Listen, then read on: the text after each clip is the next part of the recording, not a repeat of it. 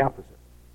That really the important thing is that when you are being intimate, for those 2 weeks that you are being intimate, that should be done properly with the right respect and with the right sanctity. But if people observe the 2 weeks when you're not being intimate, and then when you are intimate, everything is thrown to the wind, no, that's not what it's about. I mean, when you can be together, then there's no restraints and there's no modesty and there's no. That's not what it's about.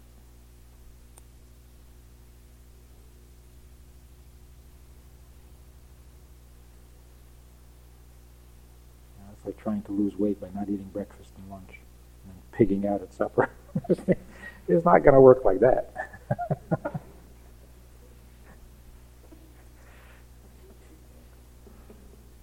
So you see what a disciplined person I am? For 2 weeks we haven't touched. But then during the 2 weeks we're animals.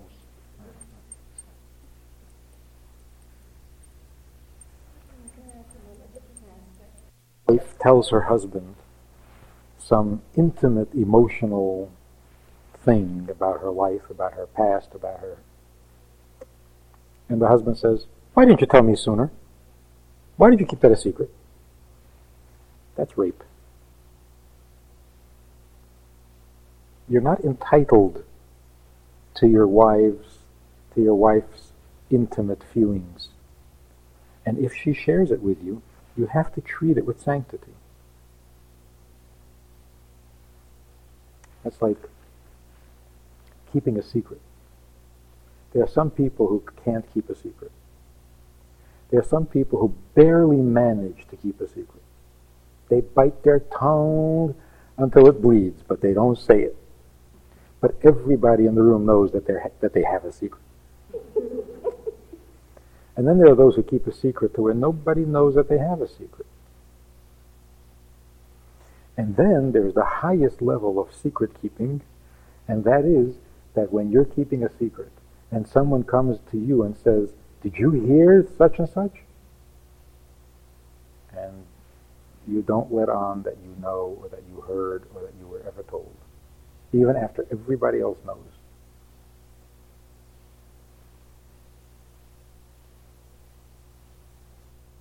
The Rebbe's secretaries were that way. They were incredible guys. Because, you would write in little notes to the Rebbe and ask for personal advice and stuff and things, and they had to bring the message or get the answer back from the Rebbe. Nothing. They know nothing. When I informed the Rebbe that we were going to get engaged, and you don't announce it until the Rebbe's approval and so on, so it's all kept secret and so on.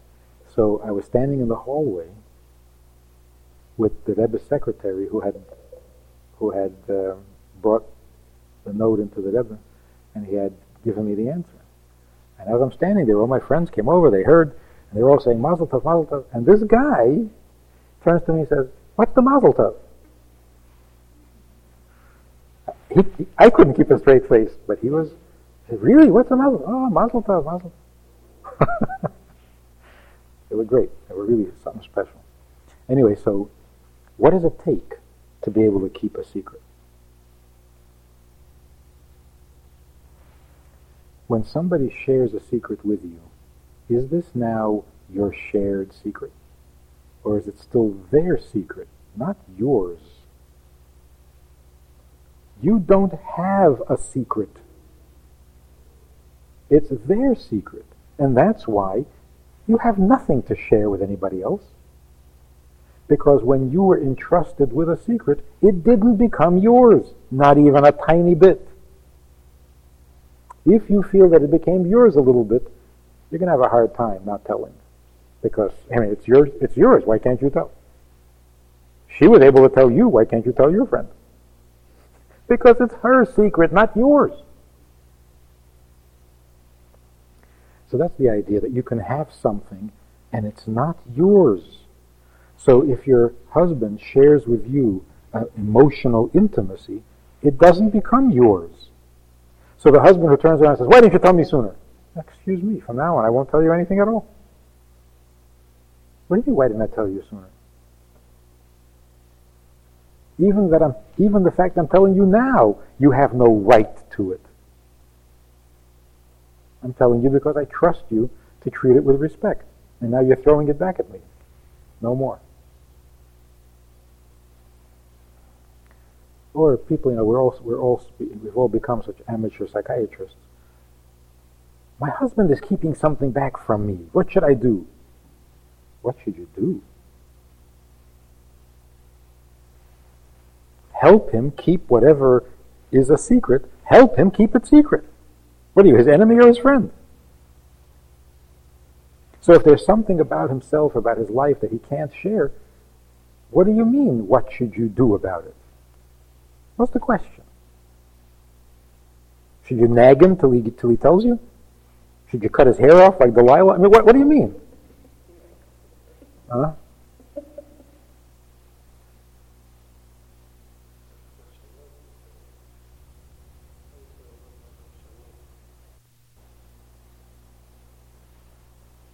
So yeah, even with emotional intimacy, you have no rights. If your spouse shares it with you, it's a gift that you can't own.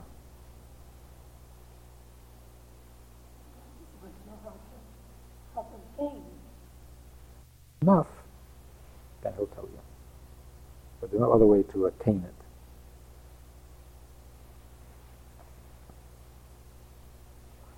So again, we have this attitude that marriage means sharing everything. No, it doesn't. Marriage means being able to share everything. When you trust each other enough, when you're loyal to each other to such a degree where things that you would be afraid to say to anybody else, you're not afraid to say to your spouse. But your spouse has no right to demand it.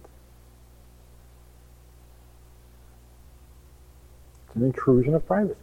If someone draws a curtain and you walk over and pull it up, what is that? It's vulgar. If someone put up a curtain, it means that they want privacy in that area of their life. So you're going to walk over and pull the curtain aside? That's not nice. A person puts on a mask because he needs to hide something. You're going to rip the mask off?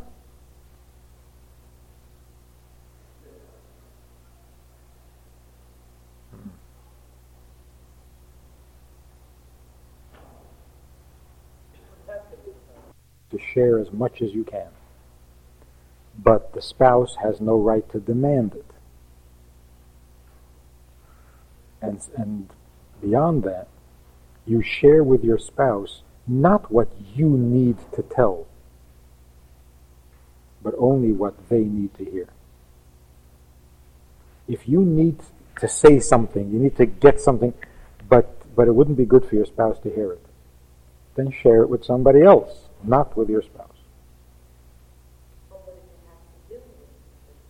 Even so, if it's not going to be helpful to the spouse, if it's going to be painful or difficult, then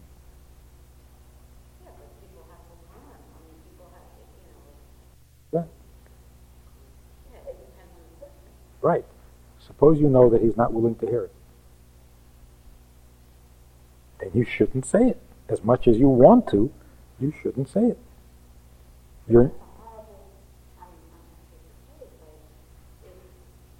Of his feelings, and you know that he can't hear this, so you don't say it.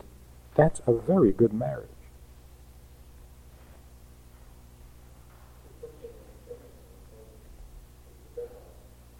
Say, I can't stand when my husband does this. Better Lashon Hara. Better Lashon Hara. Sure. Of course.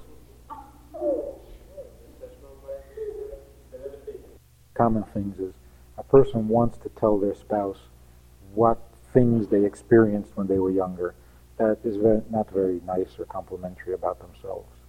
But they feel guilty that they're keeping it a secret and they want to share it, and they want to tell it. Tell it to your shrink. Don't tell it to your spouse. Because to whose benefit is this? What do you want to tell them? All the nasty things you ever did? And that's going to endear yourself to him?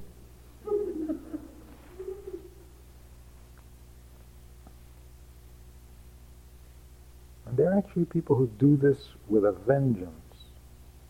They insist on showing their ugliest, nastiest side to the person they're thinking of marrying. And then if he can't handle it, well, then too bad. That is so nasty. They even exaggerate their faults just to freak him out and see if he can handle it. Not nice. So then people say, you mean I have to live for the rest of my life with this secret? Well, you can put it that way. Or you can say you have to live for the rest of your life being considerate to your husband. That sounds terrible? For the rest of your life, you're going to have to be considerate. Well, what kind of marriage is that? I actually heard a man say, we're married. I have to be nice to her now too? I mean, now we're married. Now you're supposed to be able to let your hair down and just be yourself. That's a new one.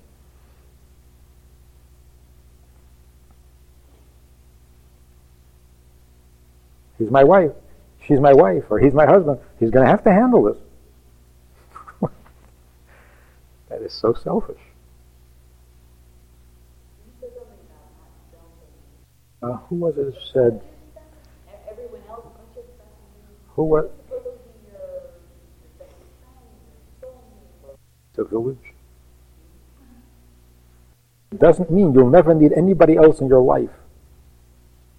You'll still need a teacher. You'll still need an employee, an employer. You'll still have to have friends. You'll still have to have a mother and a father and a brother and a sister.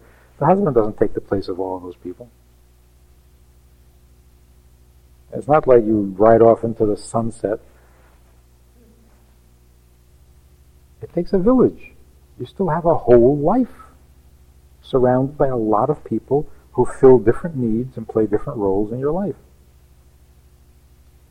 But the main thing is you remain considerate of what's best for your husband and not only what's best for you. So there are many couples who live together in a very nice marriage all their lives and kept secrets from each other because they were afraid that it would hurt too much or even hurt a little. So for example, if a wife is having a very hard time, a lot of difficulties with whatever it happens to be, and she's really down, and she's saying, I don't know, I can't, I'm miserable, and the husband sits down and says, yeah, and I can't stand what's going on at work, and I'm miserable, and life is really, what are you doing? What in the world? Save it. If your wife is down, don't add misery to her misery. I know you're feeling miserable, but now is not the time because your wife can't handle more misery right now. So of course you want her compassion, you want her sympathy, but not when she is in the need of sympathy. That's called being considerate. But then you have two people who maybe are... People in your life. Oh, to hear your misery, why does it have to be your wife? If you need somebody to be miserable with you, hire someone. Don't make it your wife.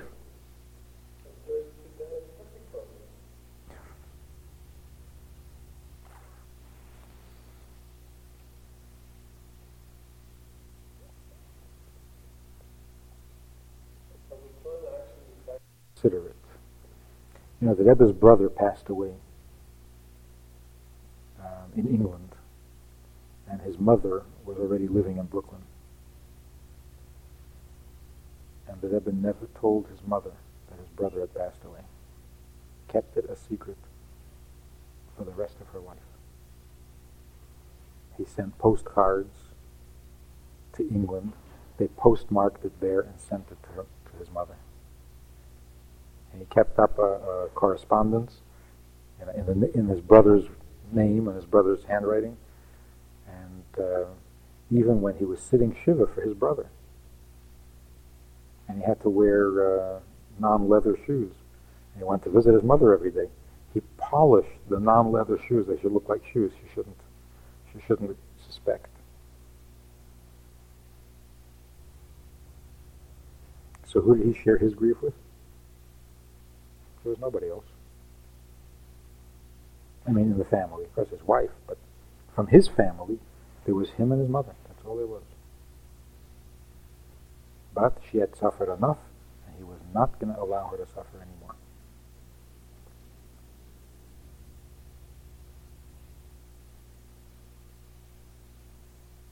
Or he was not going to cause her to suffer anymore. She found out, of course. But she never let him know that she found out because she didn't want him to suffer. So they both played this little game. He kept the postcards going, and she kept saying, got a postcard from Label. That's called considerate.